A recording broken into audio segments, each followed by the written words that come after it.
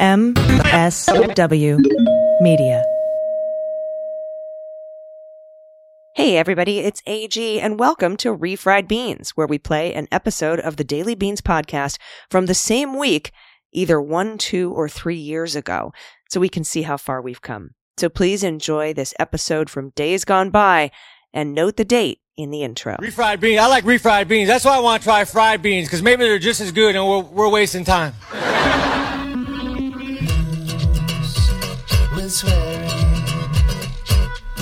Daily beans, daily beans,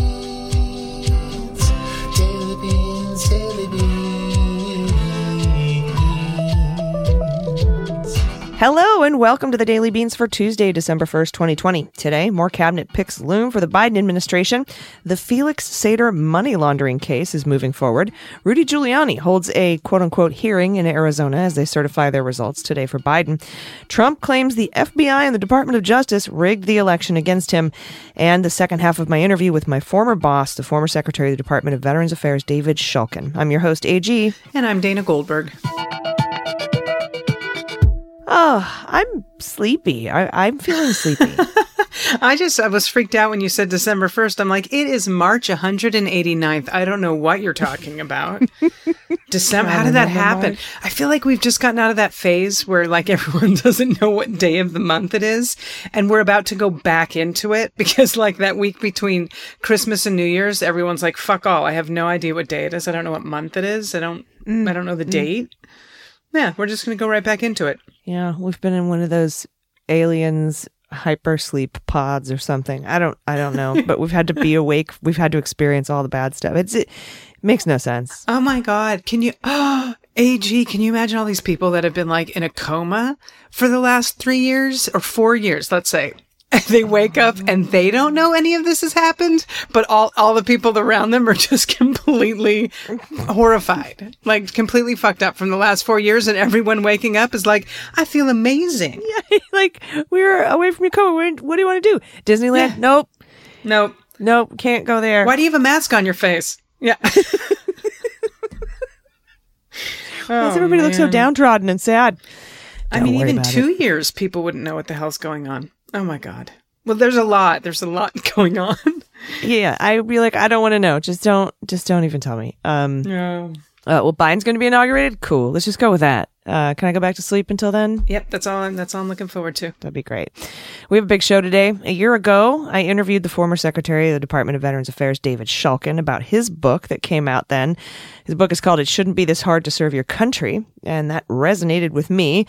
The interview was in 2 parts, though. The first part was about his book, and we released that. And the second part was a little more personal about me and my removal from government and all that other stuff. And of course, the scathing Inspector General report outlining Trump's dismantling of the VA Accountability and Whistleblower Protection Office that Shulkin himself had created.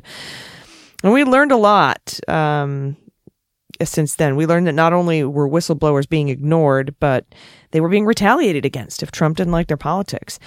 And the second half of the interview, was regarding my removal. And I couldn't ethically release it until now because I couldn't tell my story until I no longer worked for the VA.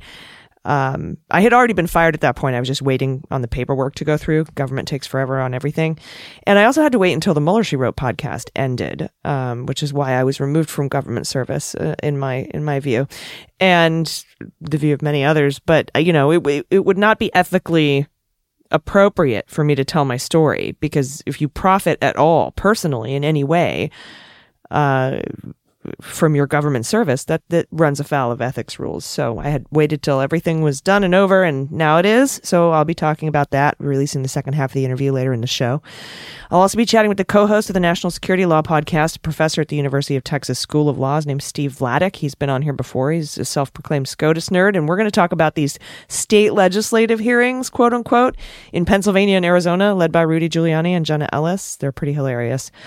And then, of course, we have the good news. But first, we do have some headlines for you. So let's hit the hot notes. Hot notes. All right, lead story today. Arizona and Wisconsin have both certified their election results. Just a few moments ago, I think the governor of Wisconsin signed off on it as well. Joe's won the state, 15, 16 times now? Yeah. And now all of the battleground states have certified Joe Biden and Kamala Harris are the winners of the election. And as Trump and his team of idiot lawyers drone on about fraud to the public while telling the courts there is no fraud, by the way, Biden continues to vet cabinet picks. First of all, yesterday there were a couple of late additions to the all-women communications team. Simone Sanders and Ashley Etienne are the two top press aides to Kamala Harris.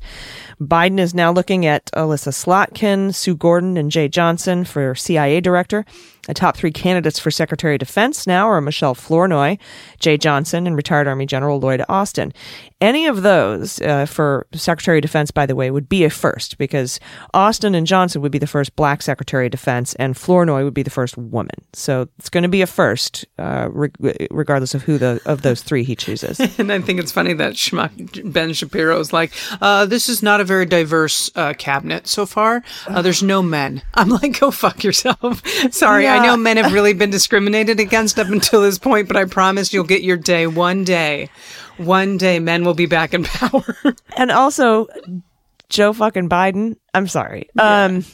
Last time I checked, I think he identifies as he, him, man, white, old, okay.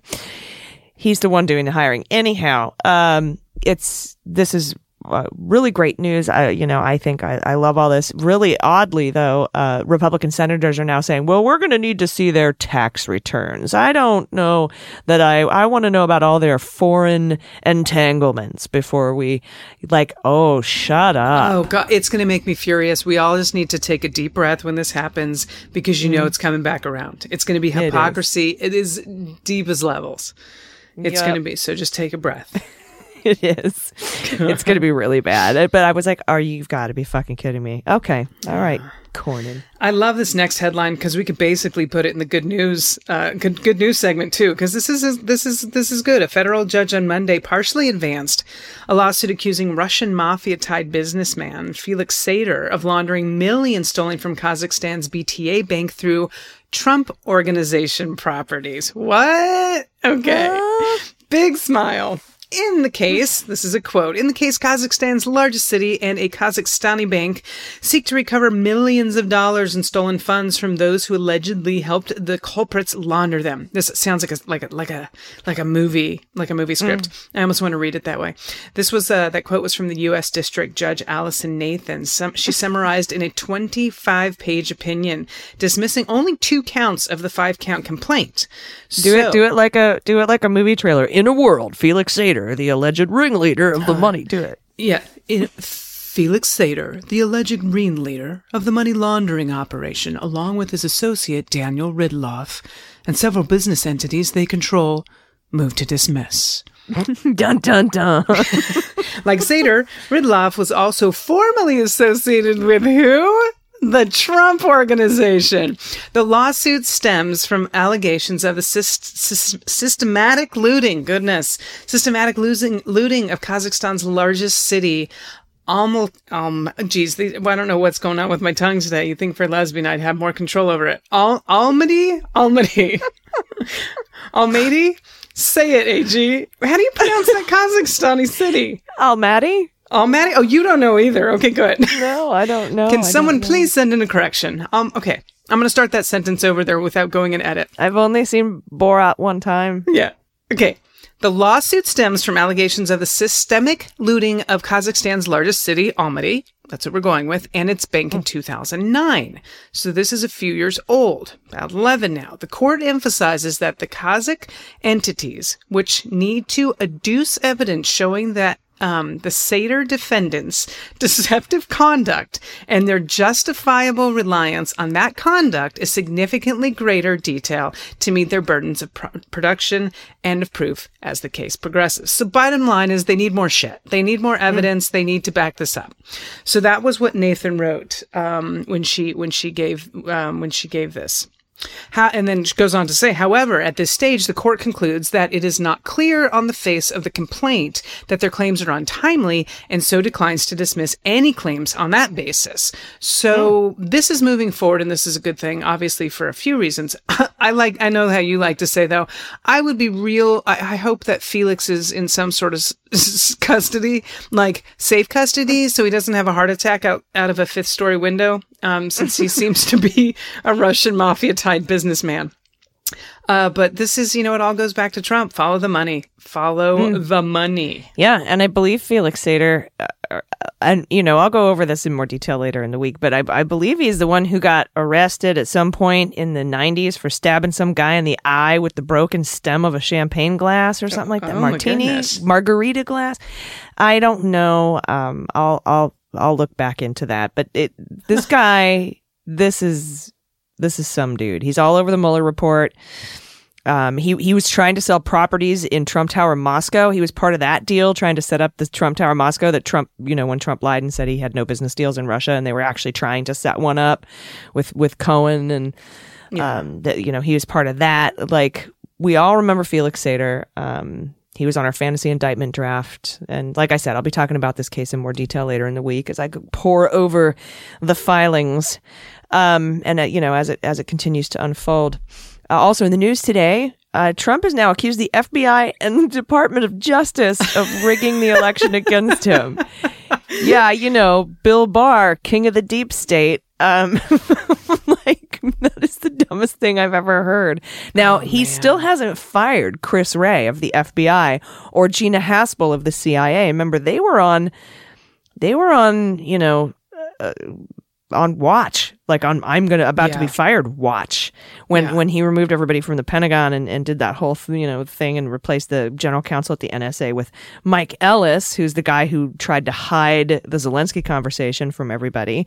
It's just a really weird thing going on with Trump and the FBI and the CIA, and we'll see what happens in the next week or two if he's going to end up firing the two of them. But the FBI, you and I reported earlier a couple weeks ago that the FBI, the group of agents, I can't remember what they're called, Agents Association, had written a letter to both Biden and Trump saying, please don't fire him. We need continuity. He's a good dude. And so, but Trump will do what Trump will do. And this just in, we now, right as of like a few minutes ago, we have the language of Trump's pardon, the legal language of Trump's pardon of Michael Flynn. Sidney Powell has filed a motion in that case, the one that's before Judge Sullivan, to dismiss the case against him, the case of lying that he pleaded guilty to twice. She's filed a motion to dismiss the case, saying it's moot because of the pardon. Let me read you the text of this pardon. It's wackadoo. I've never seen. I thought it was going to be, because Andrew Torres and I were talking yesterday. It's just going to be a blanket pardon, right? Just be for any and all things that he's done, all the shitbag shit he's done from birth until now, which is kind of how Ford's pardon of Nixon read. But this one gets oddly specific, but then it's very broad. But of course, now we have to remember who authored it. This is Sidney Powell, who filed the motion. I don't know if she wrote the pardon, though. It says to all, and it just makes himself sound so important. Executive grant of clemency, Donald Trump, President of the United States of America, to all whom these presents shall come. To all whom these presents shall come, greeting. What? To all, I'm reading it. To all to whom these presents shall come, greeting. Be it known that this day I, Donald J. Trump, President of the United States, pursuant to my powers under Article 2, Section 2, Clause 1 of the Constitution, have granted unto Michael T. Flynn a full and unconditional pardon for the charge of making false statements to federal investigators in violation of Section 1001, Title 18, U.S. Code, as charged in the information filed under docket number, and then they give the docket number for that case, in the United States District Court for the District of Columbia, for any and all possible offenses arising from the facts set forth in the information and statement of offense filed under that docket number, or that might arise or be charged, claimed, or asserted in connection with the proceedings under that docket number, for any and all possible offenses within the investigatory authority or jurisdiction of the special counsel, appointed May 17, 2017, including the initial appointment order and subsequent memoranda regarding the special counsel's investigatory authority, and for any and all possible offenses arising out of facts and circumstances known to, identified by, or in any manner related to the investigation of the special counsel, including, but not limited to, any grand jury proceeding in the United States District Court for the District of Columbia or the United States District Court for the Eastern District of Virginia. So it's very specific, but then it says, but not limited to. Right. So that that's going to include any other crimes he committed that were investigated by Mueller. It's going to include any other crimes investigated by the FBI before Mueller took over. It's going to include the FARA violations, any federal kidnapping charges with the Gulen thing. It does not pardon his kid. So I think his kid is still subject to federal charges. Interesting. Yeah, and of course... Now, AG, I have a question, and I don't mean to, make this part longer, and this is just me, as you're talking, wondering. So this is basically giving Flynn immunity. In so many different ways. So if they were to go after his kid and Trump doesn't pardon his kid, what's saying that Flynn's not going to turn on Trump at this point, knowing that he already has this pardon and he can't go to prison, and throw his ass under the bus to protect his son? Yeah, I don't know. And also, as we know, because he no longer has, because now he has total immunity for all of his crimes, he can't plead the fifth. Now, like we discussed with Torres, he couldn't plead the fifth before on any of the crimes he was forgiven for committing in his plea agreement, because a plea agreement is much like a pardon in that the crimes you're forgiven for, you can't plead the fifth against because there's no backstop there. You wouldn't be incriminating yourself by saying anything. So, of course, when Congress says, we'll bring him in and question him, do it after January 20th, and now you can ask him questions specifically about the crimes that involved Donald Trump. But again, Trump is probably going to pardon himself or get a pardon from Pence, which it wouldn't make a difference then anyway. But at least we would know the crimes. At least we would know the truth. Especially if this moron really thinks he's going to do a 2024 run. I mean, I'm not, that's neither here nor there, but at least we would know. And like you said, he would have these crimes against him, even if he wasn't punished for them federally. Or charged with them technically. Yeah. All right. Weird pardon. I'm sure they're going to get more weird as they move on. And now that he's starting to attack the DOJ, we'll see what happens there, because I'm sure Barr needs a pardon. That's fine. Let them go after each other. We've got bigger fish to fry, and that happens to do with coronavirus updates. There's a lot in this section. The U.S. Food and Drug Administration says it has scheduled a meeting of its Vaccines and Related Biological Products Advisory Committee for December 17th to discuss the request for emergency use authorization for a COVID-19 vaccine from biotech company Moderna. So this is the second one, second company that's now asked for emergency authorization. California, the state expects to receive about 327,000 doses of Pfizer's COVID-19 vaccine by mid-December, and a second dose within 3 weeks, according to Gavin Newsom. He declined at that point, though, to give an exact date those doses are to be expected. Now, recommendations on how to distribute the first doses of the vaccine will be made this week, as guidelines on how exactly to prioritize distribution are being drafted. Now, the state's task force is also working on the challenge of keeping the vaccines at an ultra-low temperature, which has been a problem to this point, but they're working on it. Decision makers are looking at the plan with a specific eye on equity.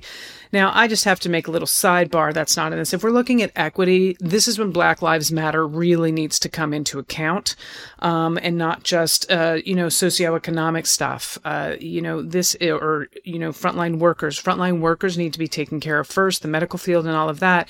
But Ayanna Pressley was saying that if you really want to say Black Lives Matter, you've got to look at the underlying conditions within the community that have been created because of the systematic racism in this country. So I want people to just take a little note of that as they figure out the equity of this vaccine distribution.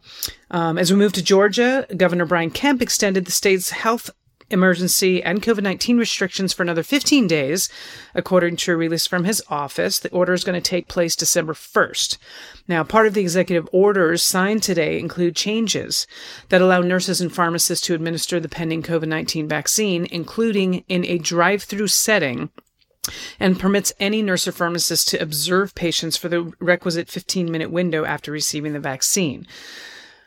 The latest extension is going to run through December 15th, which is what the release said from Kemp's office. Now, if we move on, we've got Senate Majority Leader Mitch McConnell has urged Congress to pass another round of coronavirus relief before the end of the year and accused, of course, his Democratic colleagues of stonewalling and playing a losing game of politics with desperately needed aid, which is such bullshit because we know he's the one who's been stonewalling this all along.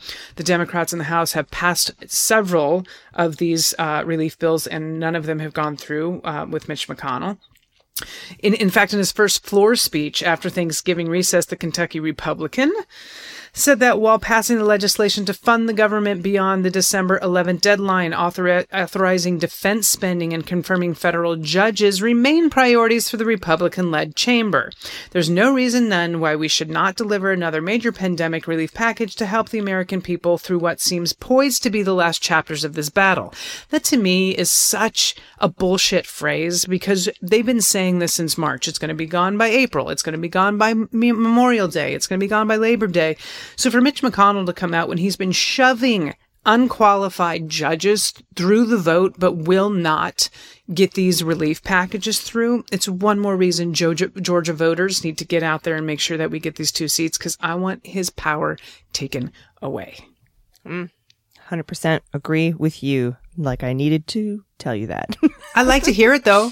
I like to hear when people agree with me. You're like, what podcast am I on again? Yeah, so that it's absolutely hypocritical. Like you said, they've passed these bills. In fact, we didn't want the first stuff to expire, and the shit in the first bill to expire, and the Republicans made it expire, and now they're like, oh, you won't come to the table again? Like, we didn't want it to end in the first place, you fucker.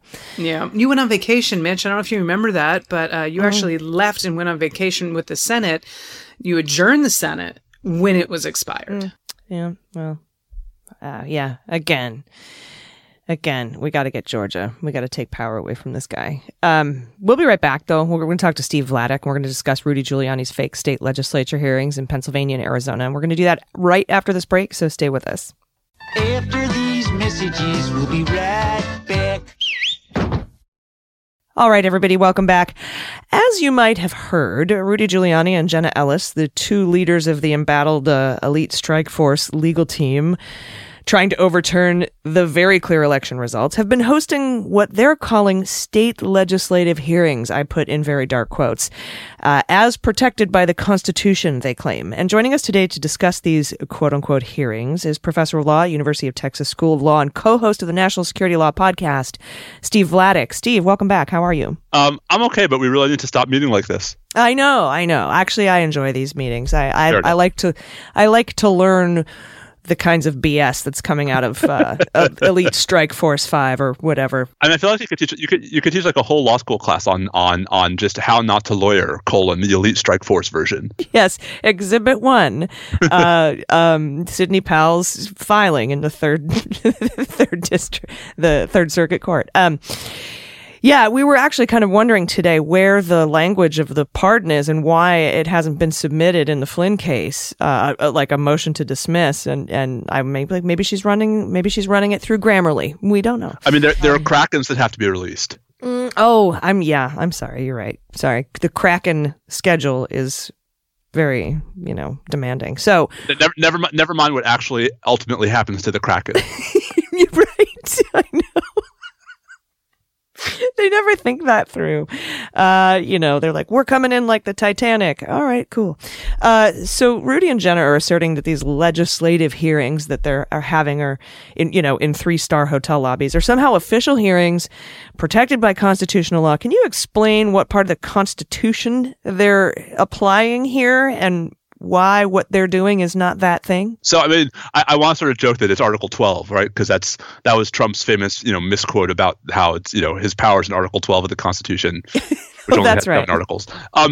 Okay, so in on Earth 2, where we are not beholden to these crazy conspiracy theorists, the U.S. Constitution does in fact contemplate a role for the legislature of a state when it comes to the appointment of electors. And it's Article 2, Section 1, Clause 2 of the Constitution, which says, quote, "Each state shall appoint in such manner as the legislature thereof may direct a number of electors, ... And the sort of the elite strike force is pinning all of their well, I don't know what all of 0 is still 0, but they're pinning what's left of their credibility to the idea that this contemplates that it's ultimately up to the legislature of the state to decide how to appoint their electors, even if the legislature had previously said, we'll leave that up to the voters, and the voters chose Biden, but we could disagree with them.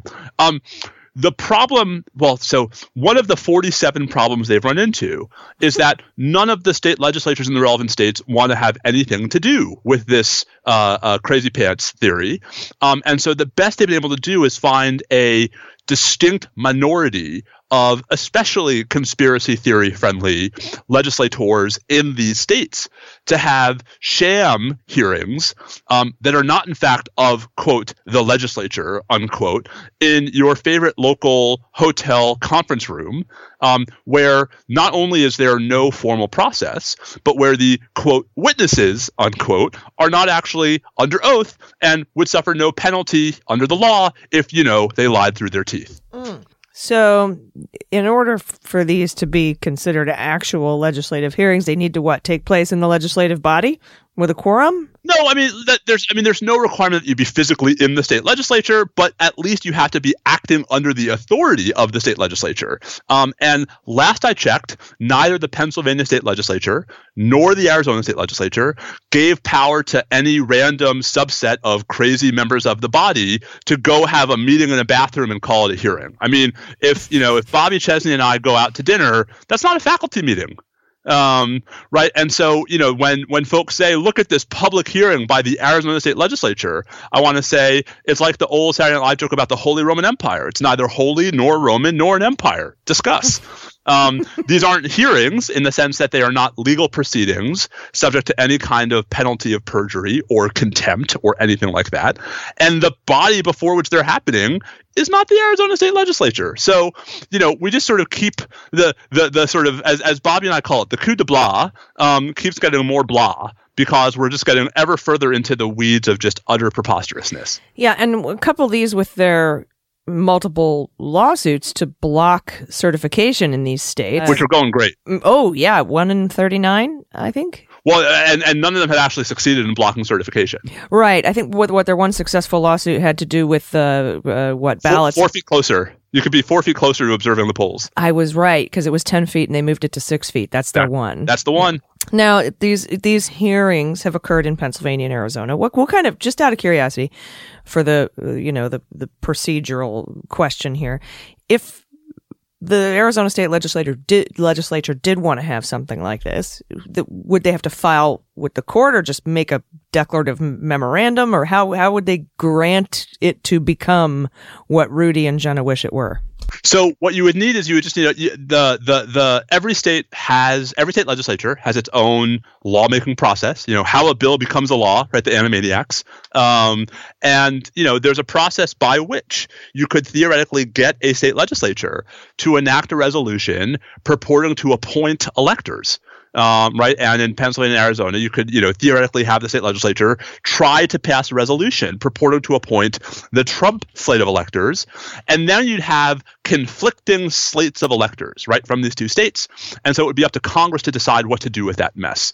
That, I think, so in a world in which there was anyone rational on the other side of this equation, that would be the goal. The goal would be to actually have formal binding resolutions that go through the formal legislative process in Arizona and Pennsylvania, wherein the legislatures at least attempt to appoint a competing slate of electors.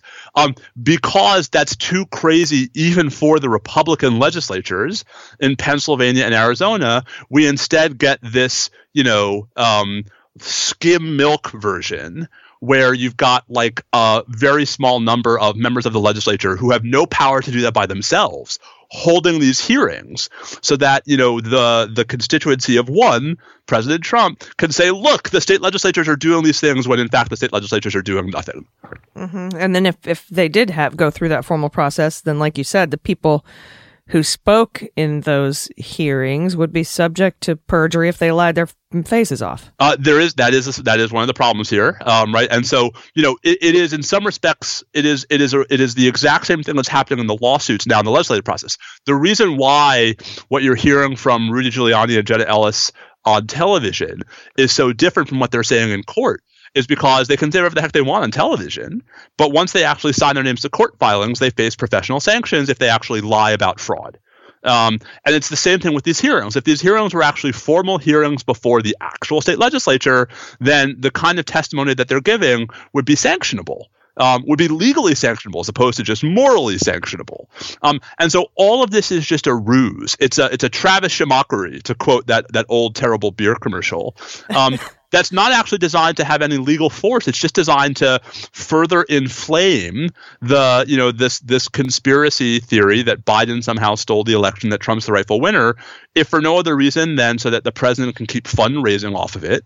And meanwhile, we're doing potentially irreparable damage to public confidence in, the integrity of our electoral process. So, it's a wash. Which could turn out really bad for Republicans in Georgia, actually. Of course, that's the question, right? I mean, the question is, is if you're spending this whole time period telling folks that the elections don't actually matter and that the Democrats are stealing the elections, how are you then going to convince Georgia voters to show up at the polls on January 5th? But, maybe there's some four-dimensional chess that I'm just not seeing here. I think it's personally, and this is total conjecture, I think it's an ego thing. I think Trump knows that if he lost alone and, the House, the Dems lost some seats in the House and they didn't flip the Senate, that is really bad for him. That means it's just him. But if the Senate gets flipped, he's not alone anymore, being a loser.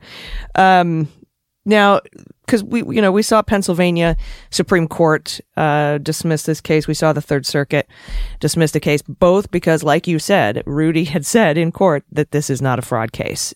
So those are very different assertions being made to the public and being made in the courts because, like you said, you're legally bound. And if these were actual legislative hearings, they would be legally bound by what they said. And even if they wanted to try to get together in some sort of a way to appoint a new slate of electors, they couldn't do it ex post facto. I don't even know if that applies here, but they can't do it for this past election. It would have to be for future elections.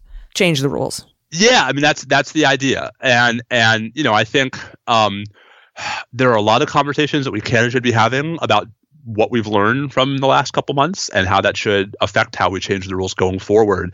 But I think there's a lot to be said for the notion that, once millions and millions of Americans have voted under a set of rules that were agreed to in advance, it would be incredibly unfair to say, oh, never mind, you didn't actually vote legally. That ought to be a principle we can get behind. But these days, I'm not sure we can all agree that, today's the day that ends in Y. So it's the times we live in, I'm afraid, but it's, there ought to be some consensus for common sense reforms at least once, the new administration's in place. I wouldn't hold my breath. Yeah. I wish they went after the Russians in 2016 the way they're going after American voters in 2020. That would be nice. Yep. Well, thank you very much. Everybody check out National Security Law Podcast.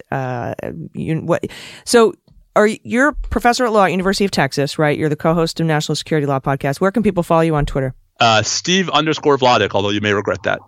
No, you won't. I guarantee it. Thanks so much, Steve Vladeck. I appreciate your time today. Anytime. Hey, everybody. Welcome back. So this next segment is a little more personal. It's not really like breaking news, but it includes part of an interview I conducted last year with former Secretary of the VA, David Shulkin. At the time, I was in the process of being removed from my job with the Department of Veterans Affairs that had had it for over a decade, but I couldn't release this part of the interview until the Mueller, She Wrote podcast was over, and I no longer worked for the government because I didn't want to run afoul of any ethical concerns. So now that I'm no longer employed by the government, Mueller, She Wrote has ended. I can openly talk about my, the super shady conditions of my removal, and I can share this interview with you. So for the first part of the interview, you can search, if you want to hear the beginning half of the interview, you can search for Mueller, She Wrote with David Shulkin. I believe the episode came out in November of 2019. I think it was called The Mueller Memos. And you can hear the first chunk of this interview. This is the second part. It was never been released before until now. My understanding is of those employees at VA, VHA, VBA, and the National Cemetery Administration, a good chunk of them are veterans themselves. And I've been doing this project for 2 years, just about to the day, and I haven't told anybody this yet, but I am a VA employee, and your book has inspired me because when I read the title, it just resonated with me. I'm an 80% disabled veteran with PTS from military sexual trauma, as I said before. And like you, I left the private sector. Obama said, serve your country. And so I, raised my hand too. And I took a GS5 clerk job, even though I had an MBA. But within 7 years, I worked my way up to a GS14. And I also earned a doctorate in health administration while there. I've been with VA for over 10 years. And in your book, you talk about Department of Defense integration and how medical resource sharing across agencies was one of your priorities. And I was hoping you could explain why you made that a priority. I can't help but comment on what you just shared. I think that your story is amazing, and your willingness and dedication to give back to your fellow men and women that you served with, I think is not only remarkable, but actually not that uncommon in the VA. And as you said, about 40% of VA employees are veterans and are there not because that's the only place they can work, but they're there, like you said, by choice to be able to give back. And so that's where my pride came from being able to be in a position to help support and lead such incredible, dedicated people. And probably the most impressed fact that I can really reflect on my time there was having a chance to meet so many of our incredible veterans and employees who serve on a daily basis. But you asked a question about the Department of Defense and VA, and my feeling was that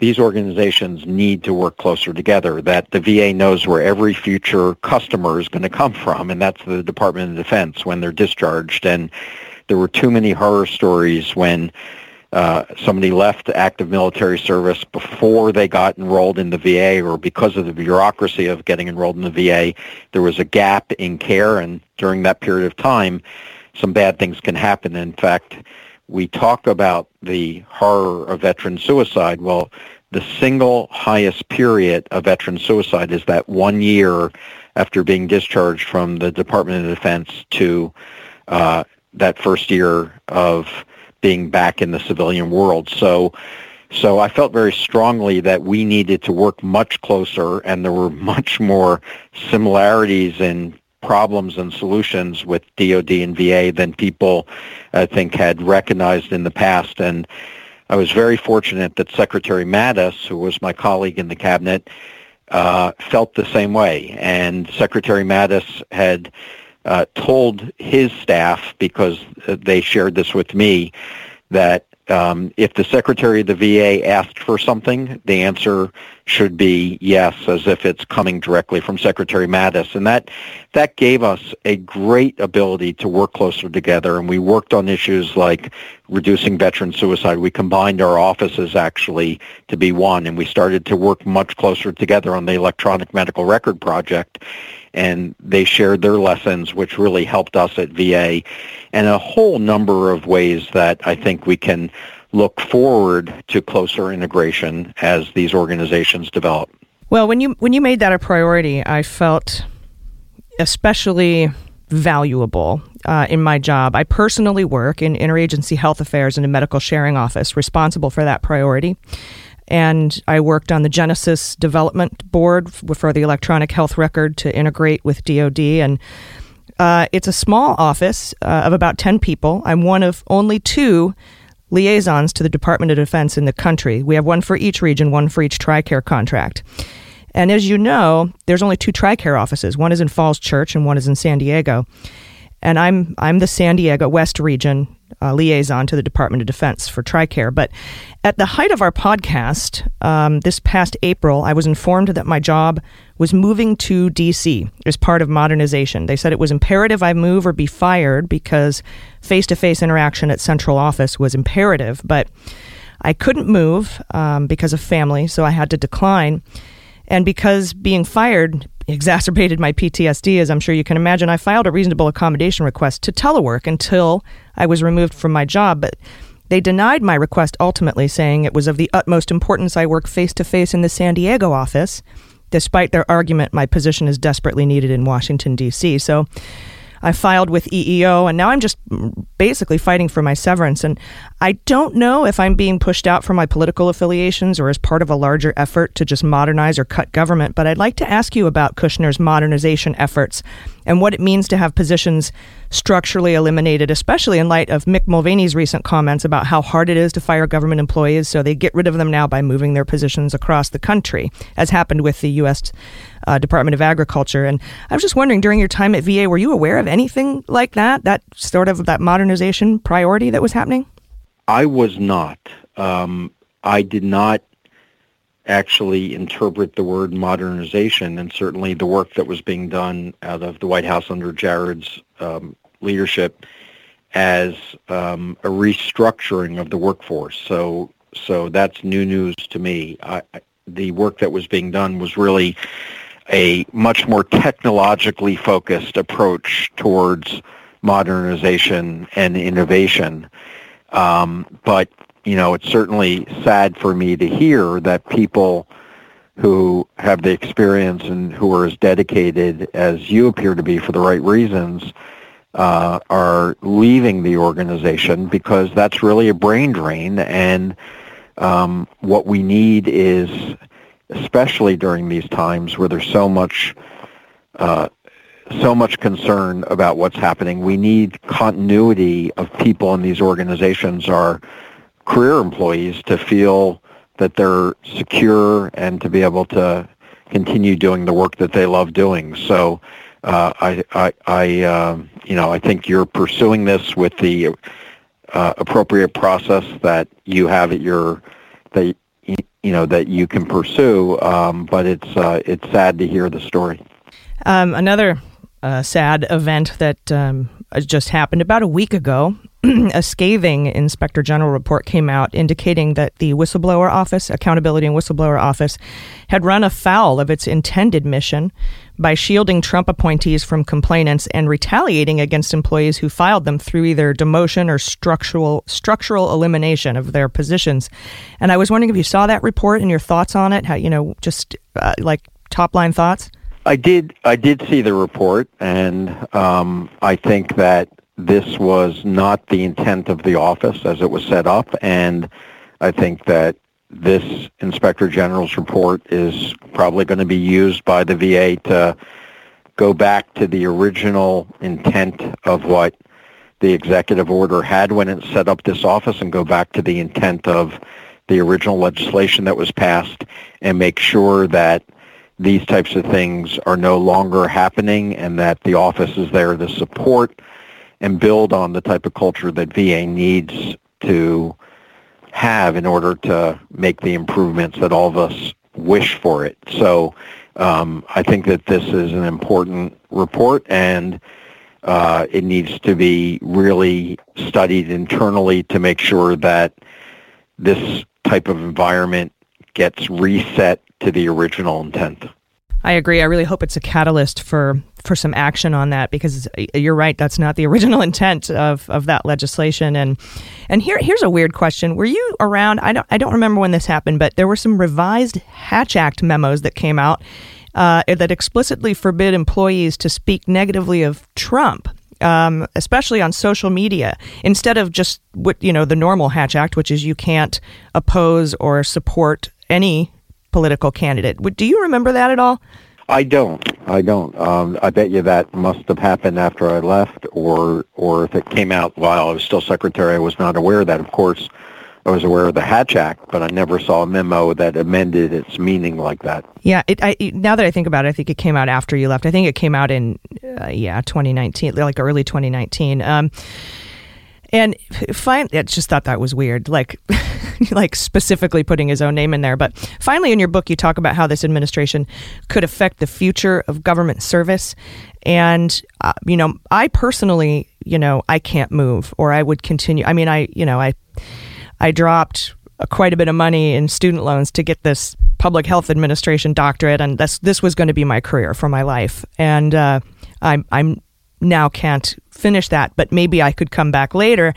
And you know, along the lines of your brain drain, how do you see people coming back maybe at a later date? Well, I just have to be optimistic that people are basically good and want to help people in need, and that there's a essential role for government. And our democracy has survived now 200 years, and it's gone through its ups and downs. So I believe that we will rebound, but I believe that needs to be a conscious effort. And our generation and the future generations simply can't accept what we have now, which is not working and dysfunctional and headed in the wrong direction. And so I think that we have to be very deliberate about creating an environment that first puts human dignity and respect for people as a primary value, start treating each other as if we care about each other and love each other, and then refocus on what we're doing here. And our role in government is to help those who need our help and to protect our country. And I think the VA has such an incredible mission, a dignified mission, because it does both. It's an essential part of our national security. If people don't know that there's help should they need it, they're going to no longer be willing to volunteer and raise their hands to protect our country. And secondly, that this is about caring for those that need the help. And so we need to remember why we were in this position in the first place and return to an environment that really helps support people do their jobs and serve people. Well, I'm definitely 100% with you on the optimism and the dedication to the oath and the mission of the VA. And I thank you so much for your service and your dedication to our veterans. And thanks for taking the time to speak with me today. Everyone, please check out Dr. Shulkin's book. It's called It Shouldn't Be This Hard to Serve Your Country. You can get it anywhere books are available. It's not only an important book about taking a look inside the VA and how it works, but what it's like to work for the VA in over different administrations. Dr. Shulkin, thank you again for being on Mueller, She Wrote today. Thank you so much. All right, that's my discussion with Dr. Shulkin. For more information about my case, you can search for me, Allison Gill, on the Whistleblower News Network blog. They've completely outlined my story there. I'm working on a book, searching for a publisher, if you know any, and a lot more will come out in the very near future. So stay tuned. We'll be right back with the good news, so stay with us. All right, everybody, welcome back. It's time for the good news. Who likes good news? Everyone? Then good news, everyone!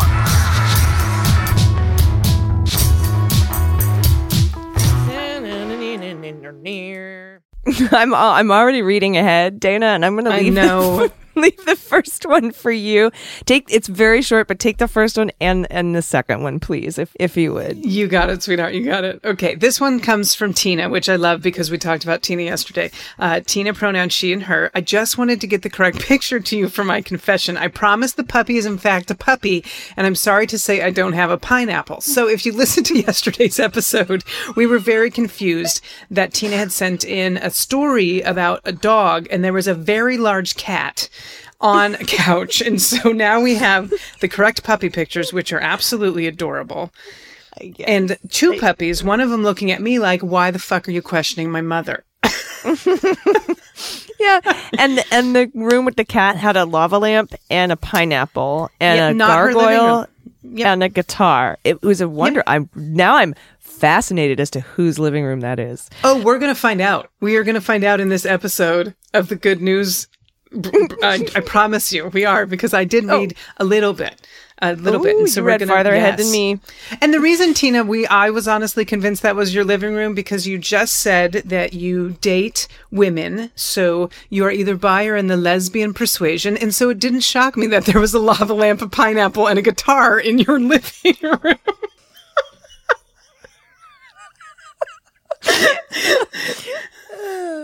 Okay, so if that's a straight person's living room, what you're about to find out. All right, more questions. Another news story, though. This one's coming from Holly, pronoun she and her. Hi, Beans team. This is a quarantine confession. I have become, let's say, a little fuller in the body since quarantine. You and me both, sister. That was just my interjection. I've been working from home since March. Who knew that more calories and less exercise would lead to weight gain? This weekend I felt like being fancy. I know. This weekend I felt like being fancy and tried to put on a real bra for the first time in months. I found that none of them fit at all. And it's the least comfortable thing ever. It's awful. So, like trying to stuff grapefruits into a Dixie cup. Exactly. The confession is I've been having chest and back pain for a while now, and I thought I just needed more support. So I've been wearing my sports bras, even to bed, for weeks without realizing they are also way too small. I've been crushing my own boobs, like the frog in a boiling water. I did not notice over the course of time how much I had outgrown them. I had a big aha moment when I saw just how much I didn't fit into my old bras. I blame the stretchiness of the sports bras for making it so easy to keep squishing everything in there. Now, I'm recuperating, letting everything hang loose and heal, and wondering if I'm the only one out of hubris and a lack of self-awareness has been cramming myself into clothes that don't fit to the point of minor injury. Attached is a picture of my pod cat Luxie, my 17-year-old curvaceous calico who has been with me all her life, looking regal and disdainful because she's old and has earned the right to look down on everyone. Love you all, and I want to introduce you to the picture of the cat with the pineapple, the lava lamp, and the guitar. There's where it goes. Yes, this is Holly's place. And Holly, I apologize if you are not a lesbian. There's no inference. It's just there. If there's someone showed me a picture and it was like a highlights magazine and they said circle the objects that might belong in a lesbian's apartment, I would circle the guitar and the cat. What about the sequin purple pillow? I don't want to talk about that. That actually looks like she might have borrowed it from a gay man. This belongs to the cat, I have a feeling. I love those pillows, actually, Holly, because you can, like, when you stroke them one way, God, this is going to sound dirty. When you stroke them one way, they do one thing, and when you stroke them the other way, there's a different pattern. Can we move on? AG, read the next goddamn submission. Go ahead and move on.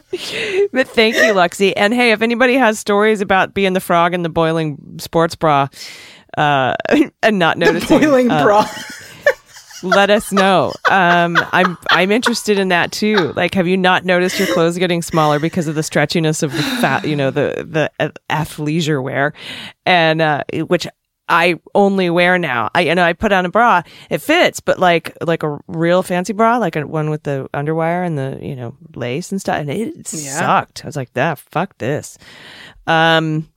Anyway, next up from Sue, pronoun she and her. Thank you for keeping me sane through this 2020 shit show. Your pods have gone a long way towards calming my anxiety over Cittadini's attempt to destroy our democracy. My wonderful mother-in-law, Joy, has also been listening faithfully for a month or so. Hi, Joy. And she is grateful that I recommended your pod to her. My good news is I recently sold my insurance agency. Oh, nice. And I've started a new venture as an epoxy artist. Hell yes. Ooh. Out of insurance into art. The plan is slowly coming together, and my stress levels have dropped like a rock since I made this leap. My family has been uber supportive. I'm truly blessed. For the pet tax, I submit two of my beautiful babies who happen to be named Gritty and Kraken. Oh, my God. As you can tell from their faces, they would like everyone to stop talking about them, right? Meow. I also have a very sweet girl named Dodo, but she's hiding under the bed until all this craziness is over. I've also attached a pic of my beautiful 3-year-old grandbaby Addison. She and Gritty are BFFs. I think it's so great that the cats are named Gritty and Kraken prior to Gritty and Kraken. That's amazing. That's very prescient. It is also amazing how a cat in one look can really just tell you to go fuck yourself. That's what's happening here. They really are like, stop looking at me, but look at that grandbaby. Look at that dimple. Oh, the cleft chin dimple. It's so cute. Oh, I'm poking it with my cursor. This is so cute. It. Oh, it's so cute. Thank you for sending in these pod pads, cats, and your granddaughter. She's adorable. Addison, I love that name, too. We've got more good news. This is coming from Mike from Ohio, pronouns he and him. I wrote a few months back about leaving snacks and drinks on my porch for delivery drivers. The story's about those very snacks. Please don't look at the photos until after reading. Mike, I promise you, I have not. I don't know if she did. Don't scroll, AG. I won't. I haven't looked Okay. yet. All right. One night about a month ago, when I went out to bring in the tray of chips for the night, it had been flipped over. I figured it was the wind, but I was wrong. 2 weeks ago, I approached the front door and looked out to see the exact same scene with the addition of this little guy chowing down on some barbecue Lay's potato chips. I can only assume this isn't a human at this point, but I have not looked ahead. A few days later, he visited again, but we witnessed only the aftermath. That day, he was hungry for Fritos and garden salsa sun chips. Finally, just 2 days ago, my wife caught a little one before the act of mischief. We keep a box on the porch for our cats to chill. She happened to be at the front door, watched this little guy waddle up the steps. Again, I'm assuming this is not a human. She opened the door and said, "Excuse me," as the possum screamed at her and ran into the box. She was able to capture this photo. I think it belongs in a museum. Now my wife brings in the chips as soon as it gets dark out. Additional photo of the cat in said box included. If you want to know about a possum scream, if you want to know what a possum scream sounds like, she says it's exactly like this video. I'm assuming AG will include a link to that. Let's actually hear it. Oh my God, you have it. Okay. Let's see if Matt can play it.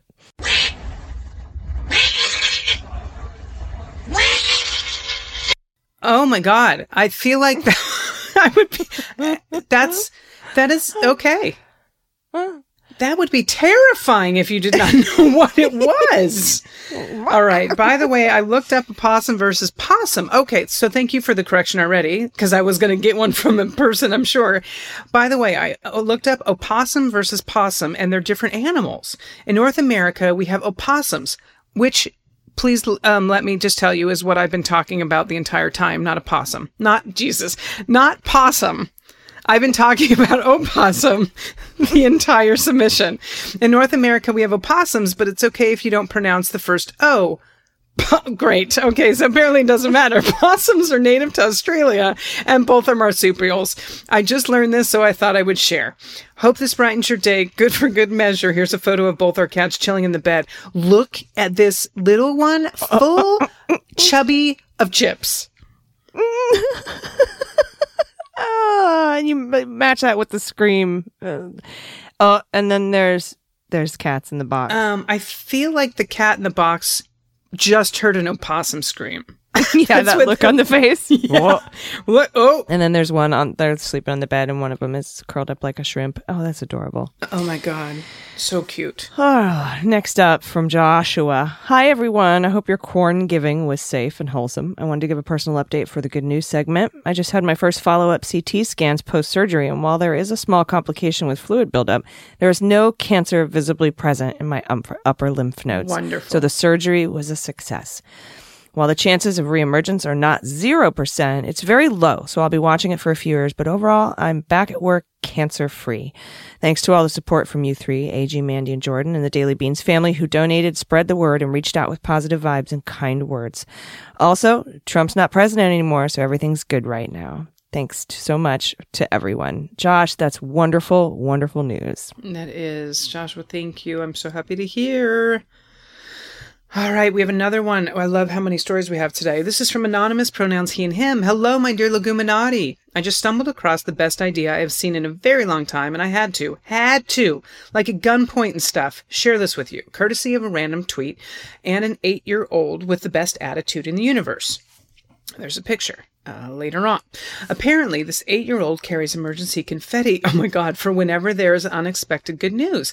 After this ass-over tea kettle dumpster fire inside a 3-ring shit show of a year, I think we all need the celebrations of good news when we can get. And the first thing Friday morning, I'm marching my happy ass down to the craft store and I'm buying as much biodegradable confetti as I can lay in my grubby mitts on. Why, you may ask? For emergency confetti kits for every damn person I know. We need all of this right now, and I am determined to make this wholesomeness happen.